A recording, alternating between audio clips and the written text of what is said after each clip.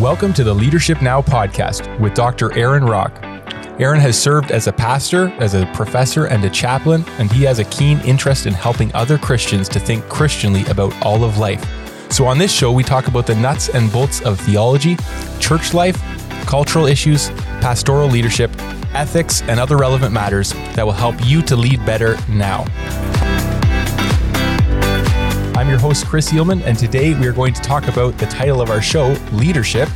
Leadership Now, we call this, and the reality is in the world where leaders often fail us, whether that's politicians, law enforcement, or even clergy, it is nice to be reminded about God's view of leadership, what he says about leadership, and take cues from that. So on this show today, we're going to talk about 9 countercultural leadership lessons for every Christian leader. So can you take us away, Aaron, and explain what you want to talk about today?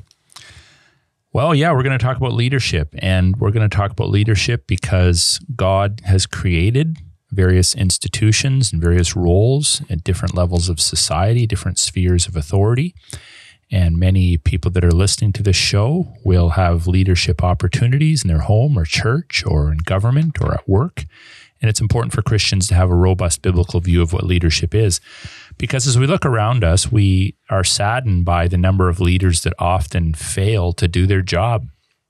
In our own province here, we have a prominent leader, probably one of the most well-known leaders in Canada, in a Christian church, Bruxy Cavey, who has abused his office and has been accused on 38 separate incidents, I believe it is, of sexual misconduct. And I rarely talk about those issues in public because I want to be careful not to throw guys under the bus before they've had their proverbial day in court. But I think right now we can talk about that issue because he's admitted to some sexual failure. Obviously, many of us believe that the premiers of our provinces have failed us in terms of upholding charter rights and the supremacy of Christ over the church. I think we all would agree that our prime minister and the president of the United States have failed their nations to properly lead in line with God's commandments. So we want to be good leaders and we want to hold leaders to account. So it's important for us to have a clear-headed understanding of what a leader is, how a person becomes a leader, and what the boundaries are within which we exercise our duties. So that's what I want to talk about today. And what I would like to do is to encourage my listeners to look at 1 Samuel. 1 Samuel has some fascinating lessons for us about God's view of leadership as Saul is appointed to leadership and then fails, and Samuel is involved, and David, and the pluses and minuses of David's ministry. There's a lot of good leadership lessons there. So I'd like to share 9 countercultural leadership lessons today and base them on events that we see in the book of 1 Samuel. So that's kind of the direction I want to go in. That's good. And the reality is everybody needs leadership principles because you have whatever domain you have some degree of leadership likely. If you're a parent listening to this, you're leading your children. And it's easy to criticize the top dogs of leadership, but then not think about how we have to implement them ourselves. So we want to make these intensely practical as well. They're not just for premiers, they're for parents, pastors, small group leaders, a mentor, etc. So take us away on the first thing you saw from 1 Samuel. Yeah, well, if you go to 1 Samuel chapter 8, verses 5 to 9, we have the people demanding a king of Samuel, and Samuel prays to the Lord, and the Lord says, okay, let him have a king, essentially. And then there's a statement in there that says, it's not because they've rejected you, but they've rejected me from being king over them. That's a fascinating comment from a theological perspective because it teaches us that God is King of Kings and Lord of Lords, and ultimately it works best when he is acknowledged as our sole ruler. But because of human sinfulness and human weaknesses, God permits leaders to be appointed, check this out, as an accommodation to human sin. So in many respects, in the ideal world and in the eschatological kingdom, we're not going to need prime ministers, premiers, pastors, etc. Christ will rule from his throne directly, and everyone will be excited about that and blessed by that. But in a physical world, in a broken world, God permits leaders to be appointed to various offices as an accommodation to human sin. Now that tells me that we shouldn't be so excited about being leaders because it's really, in a sense, not God's ideal, not God's original creational ideal. I've thought about this before too, even in society, think of how many occupations there are and how much government there is and how many roles there are because of human sin. Yeah. I mean, if there was no sin in the world, there wouldn't be any locksmiths, there wouldn't be any police officers, there wouldn't be any firefighters, there wouldn't be any nurses, doctors, paramedics, there wouldn't be any pastors. Coroners. There wouldn't be any coroners. I mean, so many of our occupations are a result of living in a broken world. Yeah. And leadership arguably is largely a result of living in a broken world as well. So God actually opposed the monarchy because he wanted to rule the people directly. So this, again, reminds us that leadership is often an accommodation to human weakness. And we will never be perfect as leaders. We need to understand that. And we need to be careful about seeking after leadership with the view that somehow that's going to make us feel better about ourselves. The best leaders are cup-handed, not closed-fisted about their leadership. Cup-handed, I mean, by cup-handed, I mean that they steward it, they are responsible, they will hold to their duties, but they won't make the mistake of closing their fingers around it and holding on to it as if somehow that's their identity. Mm-hmm. So first and foremost, we're all servants. Yep. We're all servants of the King of Kings and the Lord of Lords. And on occasion, he may appoint us to positions where we have to lead other people. But we need to be reminded that our leadership is delegated. It's delegated from Christ. And in our leadership, in our decisions, if we ever make the error of failing to remind people that we are simply representing the true King of Kings and Lord of Lords, that's when pride comes in and sickness comes into institutions and people start to suffer.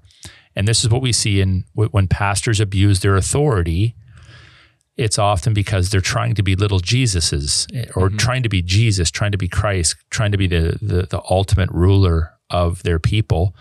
And the neat thing about biblical views of pastoral leadership, for example, is that there are boundaries placed upon it. There are boundaries placed upon church leadership, political leadership. There's no leadership role on planet Earth that has absolute authority over the people under them. Mm-hmm.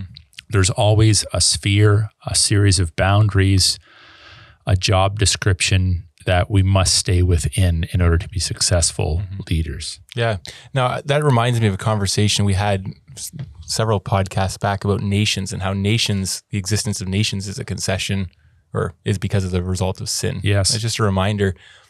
There's so many things, as you mentioned, that exist because of sin in our world. And while we want to be pushing for holiness, we're never going to reach the sinless world in this world. So the utopia with no leadership, with no nation states isn't here. Yes. Right? Yeah, that's a good point as well.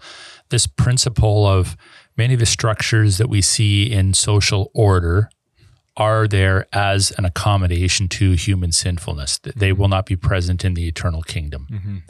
Now, one of the other things that we're learning from 1 Samuel is that godless leaders will eventually fall.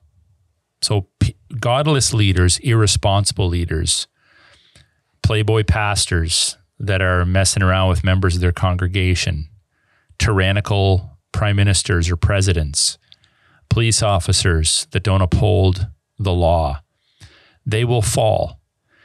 One of the saddest accounts in 1 Samuel is found in the 16th chapter when Saul, who because of his actions essentially rejected God's ultimate supremacy over him, was rejected by God, and he was replaced with David.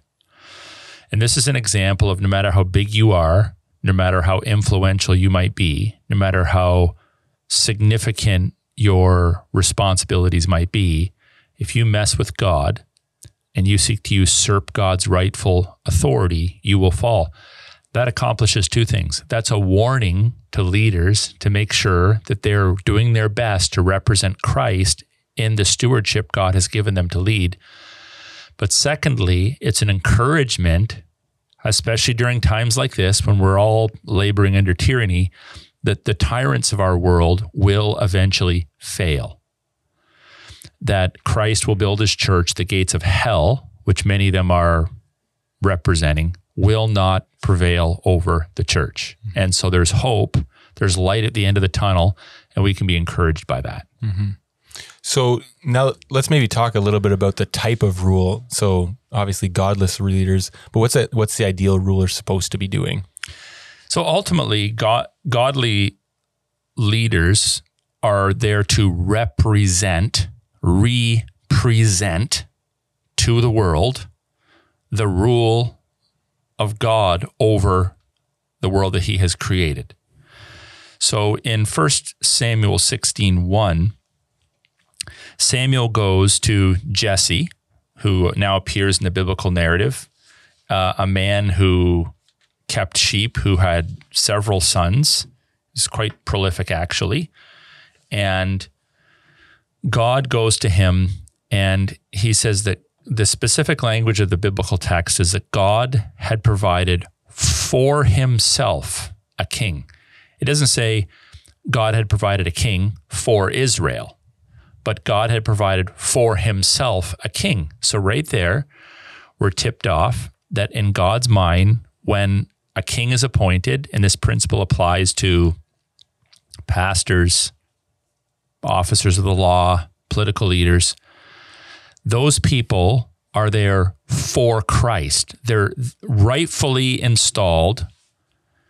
Their fundamental job description is not to obey their staff sergeant, or not to obey the governor general, or not to obey their cabinet or the Senate or whatever structure you happen to find yourself in. But leaders are positioned and put in place to represent the ultimate rule of the King of Kings and the Lord of Lords. This is why, by the way, to tie it very directly to modern events, it is a critical miscalculation and a critical error for Christian churches to assign responsibility over whether they can be open or closed, baptize or celebrate the sacraments, to assign the responsibility for those decisions to the state. Mm-hmm. Fundamentally, the fight that we've been fighting over the last couple of years is a fight about authority. Mm-hmm. It's who has authority over the Christian church. And then by extension, who has authority over a person's ability to work? Mm-hmm. Who has authority over my body? I am not a libertarian in the sense that, well, I just want radical autonomy. Mm-hmm. No, I'm arguing that the state has authority rightfully given by God, that the husband has authority over his wife rightfully given by God, that the parent has authority over their child, and that pastor elders have authority over their churches. And we don't want to create this mushy, mixed up mess whereby the state has authority over everything. They don't. And I will never, in my watch, assign that to them because it's not assigned to them by God. Mm-hmm. But I am pro-government. Like, I do believe that God does assign, as an accommodation to sin in a broken world, kings, or in our context, prime ministers or presidents, to govern the people. So godly men will serve the purposes of God, or they will fail. They will fail. If not in this life, in a generation or two, their purposes will crumble. So it's really important, if you're in a position of leadership, to understand in your heart that we don't use God to validate our leadership, but rather God validates our leadership for his own purposes, which ultimately is for his glory. Mm-hmm. If we kind of boil it all down, the mission of God is the glory of God. So ultimately, our mission as leaders is to point people to God. So whether we are in a position of authority at work where we're governing over an organization, a corporation, and we're making sure that the products that we're producing or the services that we're providing are quality and people are gainfully employed and being treated equitably and customers are pleased, and or whether we're in churches and we're preaching the word and counseling and exercising church discipline, or whether we are in law enforcement and we're wielding the sword and we're punishing the evildoer and we're rewarding the righteous. Ultimately, no matter what position you're in, whether you're a parent, a pastor, a politician, or what's another word? A plumber. I had to get 4 P's in there. Okay. Whatever role you're in, you are there to bless the people that you lead and to represent, which means to represent, to remind. You're presented with something in creation. God is king. You're a steward. We forget because of the fall. So representational leadership is to represent to your leaders, or to your followers, I should say, this creational ideal that Christ is King of Kings and Lord of Lords. That's my job and that's your job in any area of leadership that we may find ourselves in.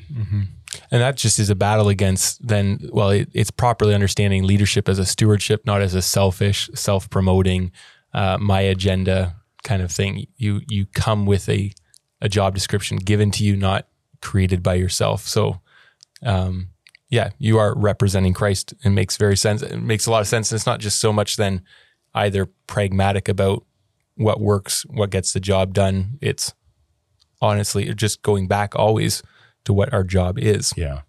So let's talk a little bit about appearances, because I think a lot of people, when they think of 1 Samuel, they think about the key passages about when God was selecting a king and appearances. It's very fascinating that humans have received lessons like this from God. This book we're looking at, 1 Samuel, has been around for centuries, millennia actually. And there's an idea here that God doesn't select leaders based upon the outward appearance. But even after hundreds and hundreds and hundreds of years of Western history, we still don't seem to have locked that one down, even in churches. So we have Jesse, and the scenario is, now you got to go back in time and realize if you're bringing a king to govern your nation, those early kings were all military kings. So nowadays you could have some Poindexter appointed as your head of state, and it doesn't really matter because he's not going to be out in the battlefield swinging a physical sword. And even if he was out in the battlefield, he'd have machine guns and stuff. So as long as you can hold a machine gun, it doesn't matter how big you are. But in ancient times, the size, the stature of a man mattered, especially as a military king who was out on the battlefield in the spring, pretty much every year, doing battle in some way, shape, or form. So you can understand then that when Saul was selected, it was because he was really tall. Not because he was really smart, but because he was really tall. He stood head and shoulders above others. And they're like, that's the guy we want to lead us into battle.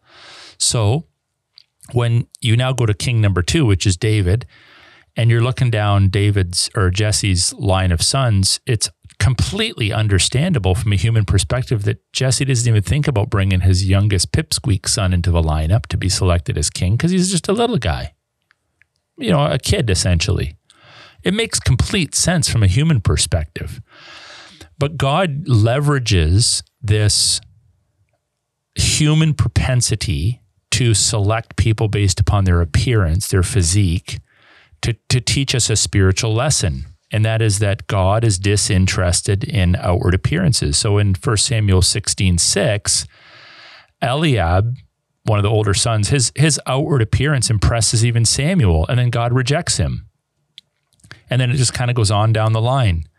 So God is clearly not concerned fundamentally about appearance or height. Now, when you and I were little boys, notice the word little boys, I'm sure we would both recall times when someone would say to us, "Oh, you're such a big boy now." And we're like puffed out our little chests and we're like, "Wow, I'm a big boy now.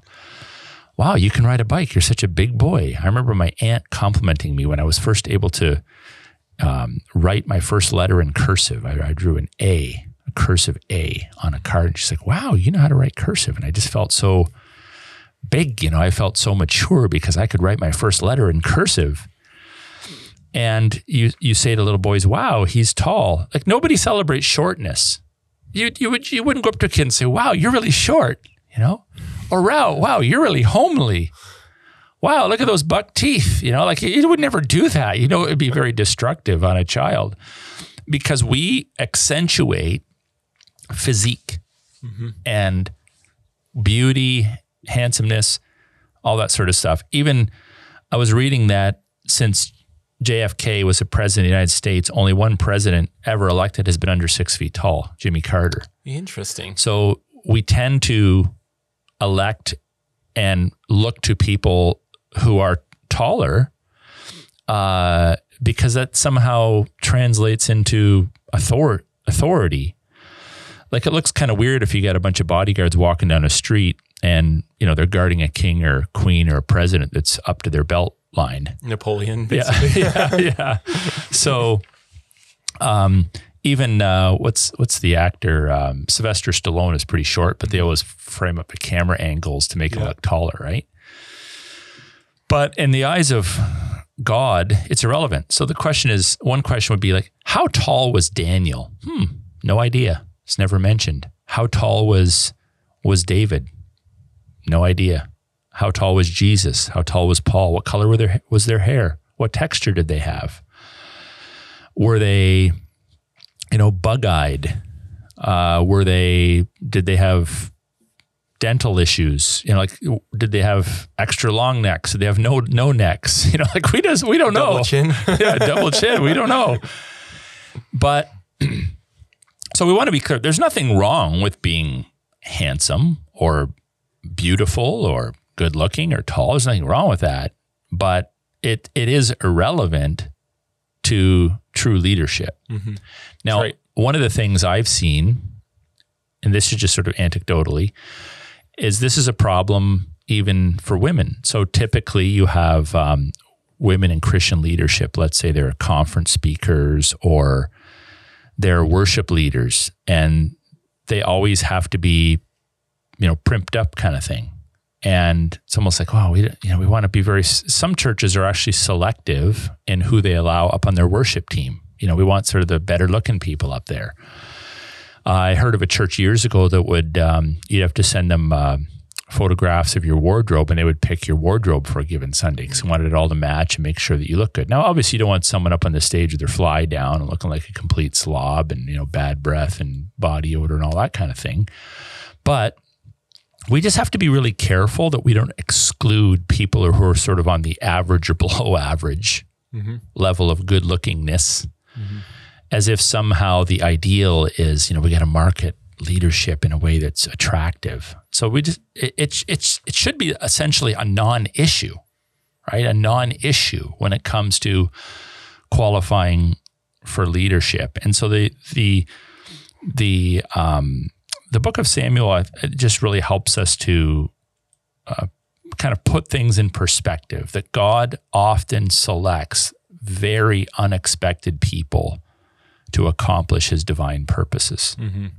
Now, the flip side to that is that some people will take it and say, well, good looks isn't the requirement. So because they don't have good looks, or maybe they're short, maybe they use the line, well, God uses people that you wouldn't expect. And so they go to somebody that has not the other qualifications that are needed, but they feel like the odd one out, and they're like, well, that should be our leader, because that kind of idea, right? Yeah, obviously. And that would be an overreaction the other way. So you don't exclude someone because they're drop dead gorgeous, right, or extremely handsome, like yourself, Chris. That's why I invited you on the show. We both have faces for radio, right? Yeah, exactly.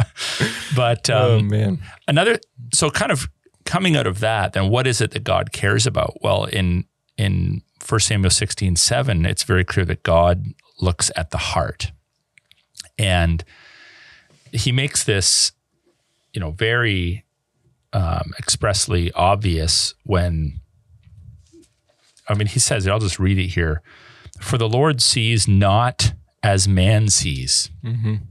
Man looks on the outward appearance, but the Lord looks on the heart, which is inclusive of the character, okay, the spiritual inclinations of a person, including their love for the Lord, their humility, their integrity, their passion for Christ. You can go to seminary and learn to preach. That's not difficult. You can start stacking up your degrees and have a winsome personality and a big mouth, whatever it might be that people are looking for, and opportunities will come your way. But we make an error as Christian leaders if we do not ruthlessly weed sin out of our lives, our internal lives, and really work on our character. Mm-hmm. So we practice honesty over and over and over again. We practice integrity. We regularly confess our sins. These are the kind of leaders that endure long term. These are the guys that will do the 20, the 30, the 40-year pastorates. The fakes, the frauds, the guys that are riding on their appearances, they won't last. They'll eventually get derailed by immorality, burnout, whatever it might be. They will get derailed. But people that are really in love with the Lord, and none of us is perfect, obviously. None of us is perfect, but the Lord looks at the heart. If you're in leadership, then it is a wise thing for you to be open to input, because other people may see character flaws in you before you acknowledge them. And so it's good to look for input. I've known men who have been in leadership positions for years and no one ever assesses them. They don't let their wives assess them. They don't let their elders assess them, or cabinet or fellow employees. They're always at the top of the heap in every sphere of life. They're always the top dog in the room, and no one assesses them. And over time, good men can fall aside or fall away or be disqualified from leadership because they didn't see their own blind spots. So it's really important for us to walk humbly before the Lord. Humbly doesn't mean you walk with your head down and shifty eyes and dragging your feet and always apologizing for everything. But there's a on the level of your heart, in your motives, it's really critical that leaders get to a point early on in their leadership where they're like, I don't need to be a leader to feel good about myself. And if I am leading, it's because I'm madly in love with the Lord and I believe in the mission of God and I just want to serve him, and this just happens to be how God has wired me. Those are the kind of guys that are going to stay the course long term. Mm-hmm. Absolutely. Now there's also with when we see Samuel selecting David, we see this other idea of nobody expects him. He's kind of obscure, right? And so maybe you want to talk a bit about that. When I was young, I didn't even think about these things. I didn't think about, am I a leader or follower? Am I kind of halfway in between? I just didn't think about that. It wasn't a category that concerned me. But I'll just use myself as an example here. I have many weaknesses, and as I've grown older, I become more and more aware of my weaknesses, but I also become more and more aware of my strengths. And I think I'm pretty comfortable in my own skin. And I'm an example of someone that the Lord has chosen by his grace to use to lead a few people here and there, that from a human perspective probably shouldn't be in leadership. So I've worked with several people over the years that have said to me things like, you know what, I can never be a good leader. I can never get to a point where I'm really confident in my own skin and useful to the Lord because, for example, I come from a broken home. And I'm like, hey, did you know that I do as well? Oh, really? Yeah, I did as well. Like, I come from a broken home and I know what that's like. And I know the pain of poverty and parental separation, anger and fighting and all that sort of thing. But that's not an excuse. The Lord can still leverage that and use that. The Lord can use the worst of life to accomplish heaven's best. And I've seen him do that in my life.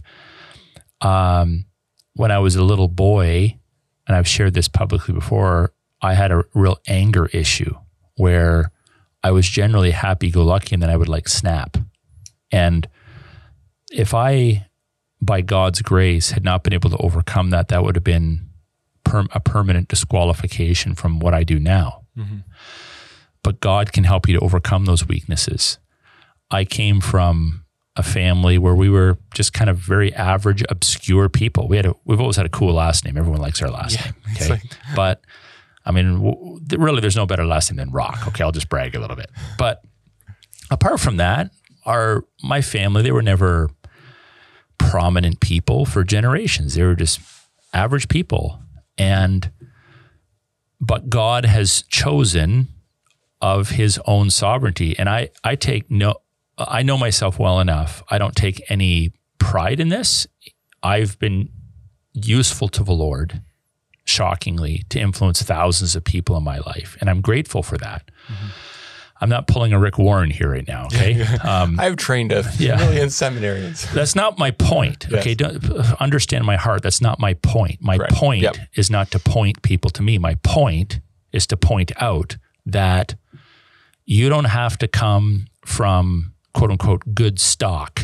You don't have to come from a family where your parents were good leaders or things ran really well or you were wealthy or whatever. You were like the proverbial Rockefeller or Kennedys to get into politics. You don't have to have that in order to be useful to the Lord. Mm-hmm. The Lord can use any bonehead, to accomplish his purposes, and I'm evidence of that. And the situation we see in 1 Samuel is similar. Like Samuel's going down the line and he's kind of confused. He's like, he gets to the end. He's like, okay, is there another one? Like, did I mishear God on this? I thought one of your sons was the one that was going to be selected as king. And there's like a lovely delay recorded in the text because frankly, David's father had rejected him too. Mm-hmm.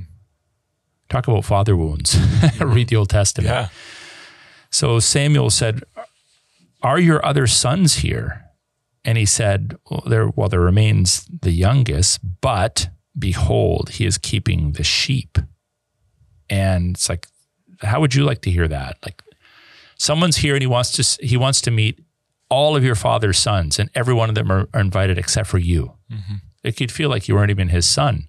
There's a lot of father wounds, by the way, recorded in the Old Testament with relationships between their sons and between sons and fathers. It's hard to find good guys to preach about as examples on Father's Day. Yeah, that's true. He's keeping the sheep. And by the way, how many fathers do we know even in the modern era that write off their sons as incompetent or not yet ready to serve the Lord? Mm-hmm. Like they make the decision for them. No, he's not ready. He's just a kid. He's not ready to serve. He's not ready for whatever it might be. Well, this is a good lesson that leaders often rise from obscurity, and frankly, most of the good ones often do. Mm-hmm. Okay, so leaders rise from obscurity, and most of the good ones often do. Most good leaders, I believe, come from the other side of the tracks, mm-hmm. from obscurity, from prison, from broken families, from poverty, from abuse, from a series of very stupid decisions. And the reason why those men and women are often the best leaders is because they really understand grace and mercy. It's not a doctrine, merely a doctrine. It's their story. Mm-hmm. They have experienced grace and mercy from God. And I can testify about that in my own life. Like, I just feel so honored to be God's mm-hmm. son and to be a pastor. I'm honored. I don't assume that I'm owed this.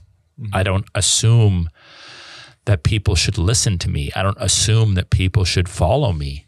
This is an honor that I have received from the Lord, and I'm cup-handed enough about it to know that if at any point in time God wants it back, it's his. Mm-hmm.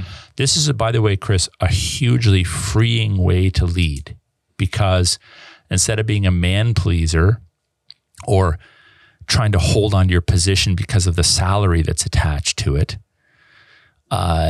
which are wrong motives, there's when you're freed from your obsession to have to be recognized, when you're freed from your obsession to be a leader, people trust you more. You're able to lead more. You're able to make principled decisions instead of pragmatic decisions based upon finances or court cases or fines or someone walking away. And it's just a much easier way. You sleep much better at night, mm-hmm. by the way. So those are things that I see in the biblical text, that God uses obscure people. It's interesting, even when you go through Genesis, right? You have certain patterns. You have a fertility issue, which is questioning the seed promise, but you also have the second son, the younger son, the last son. Generation is almost always picked. The guy that you don't expect, the guy that you don't expect, which in culture, based upon this principle of primogeniture, is weird, because usually it's the firstborn that has all the attention and the inheritance. But it's always the person you don't expect. You don't expect along the way. Okay. It's Jacob over Esau, right? It's Isaac even though he's the son of promise, it's Isaac after Ishmael. It's Joseph, kind of, number 11 of 12. And that's just a really cool, it's David. That's just a really cool reminder of how God uses obscurity to develop character. Yep. So if you're an aspiring leader and you're listening to this program and you're thinking like, I feel the Lord might be calling me into leadership in my company, or into marriage, maybe you're single, or into pastoral leadership, or into politics, but nobody recognizes me. Like I'm a nobody. You're a candidate worth considering. You work on your character, you serve well behind the scenes, and you let God open doors of opportunities for you.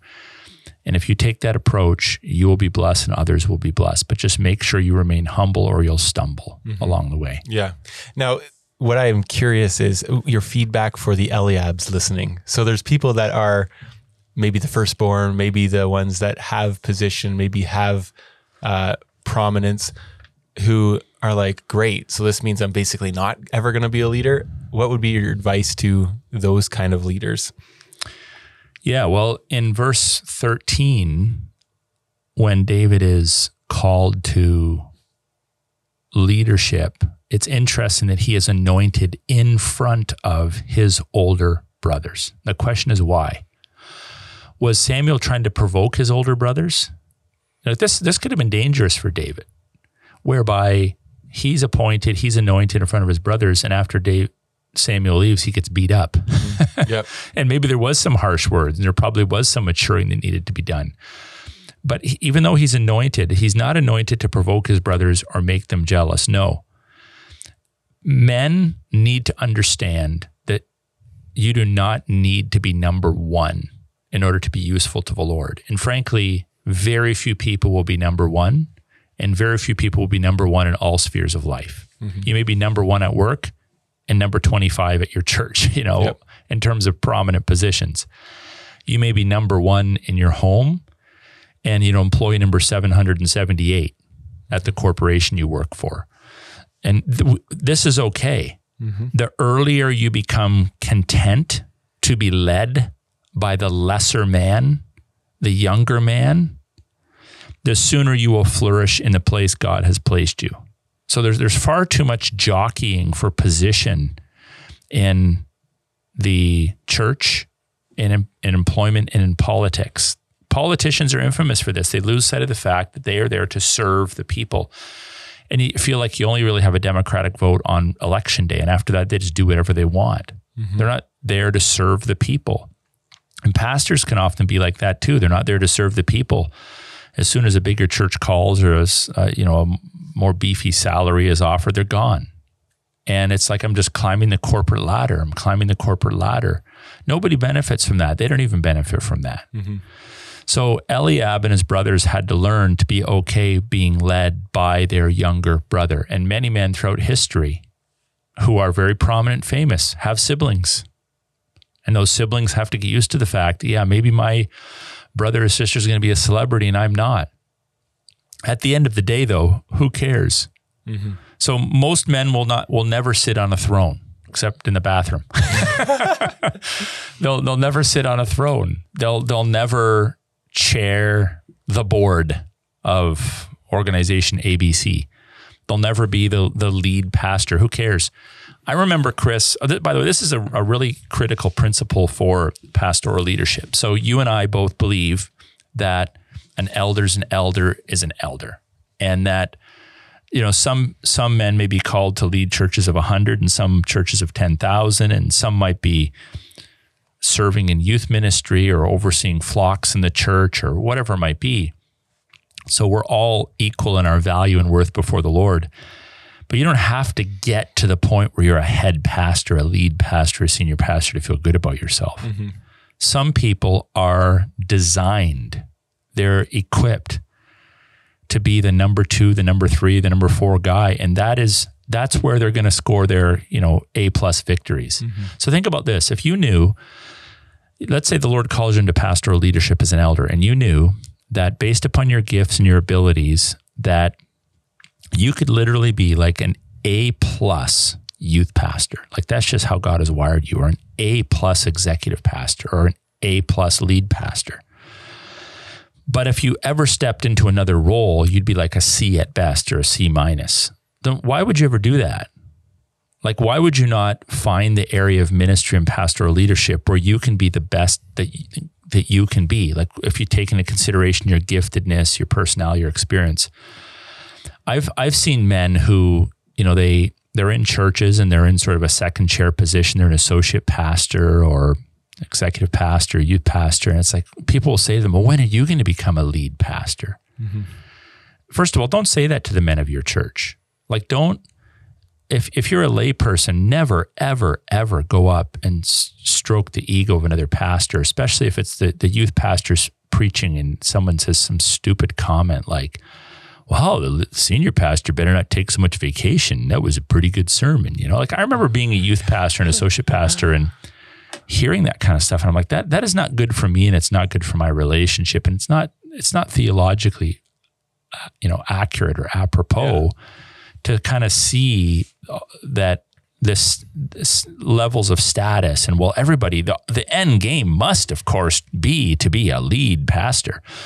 Look, one of the reasons why, one of the interesting dynamics of my life is that when I went into theological training and I felt that the Lord was calling me into vocational ministry, the one area of ministry I was absolutely certain I did not want to do was be a lead pastor.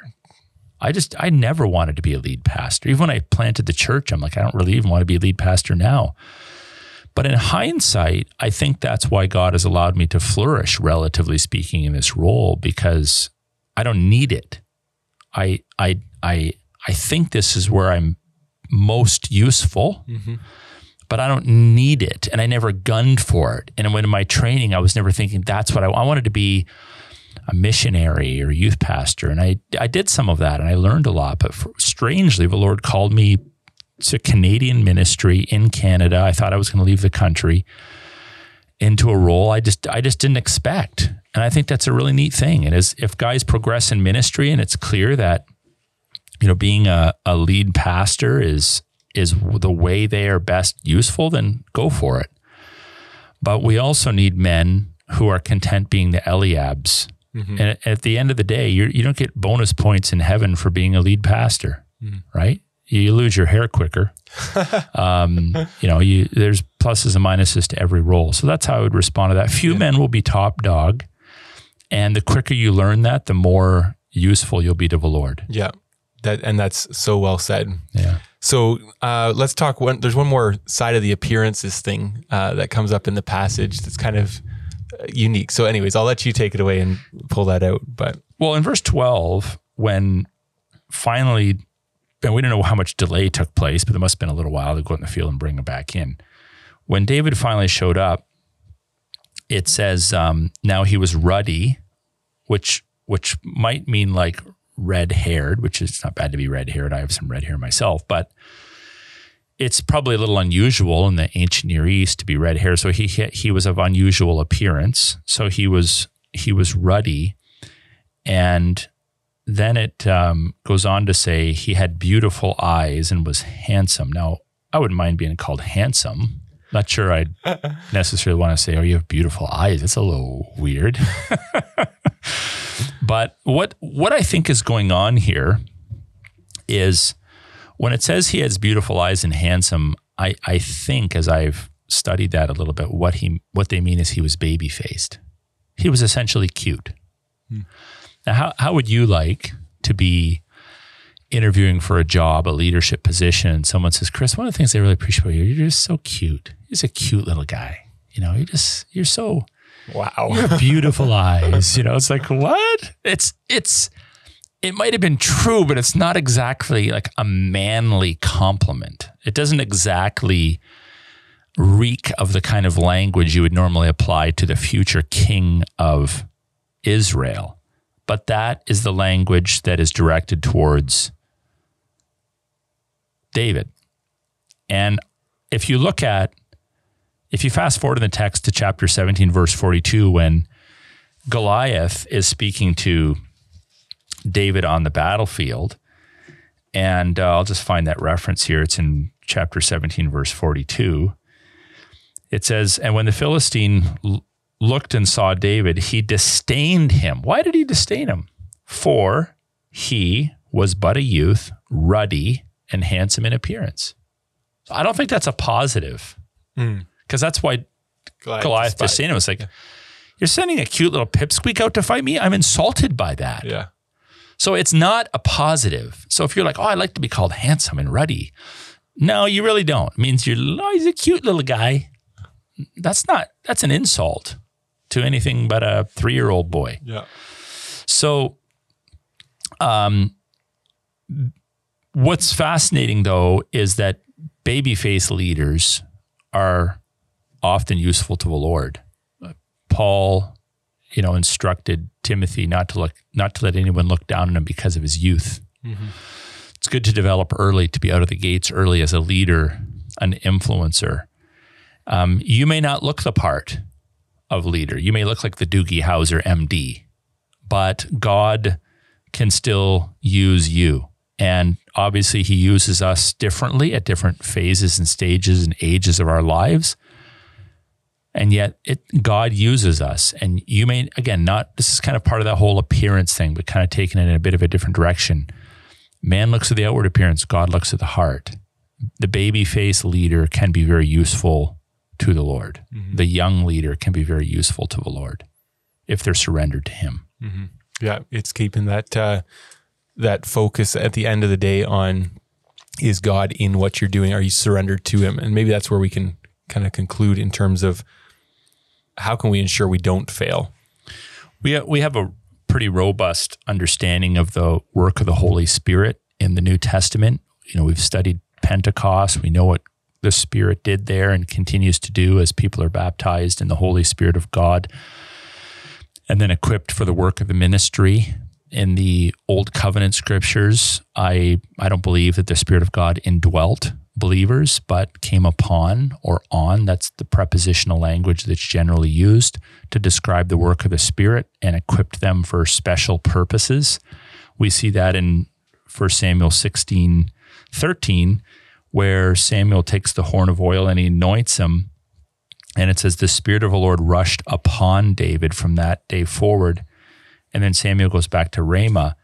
Well, this is a critical, why are we given that piece of information in the text? Is it just to provide a flowery ending? No, there's no throwaway lines in the Bible.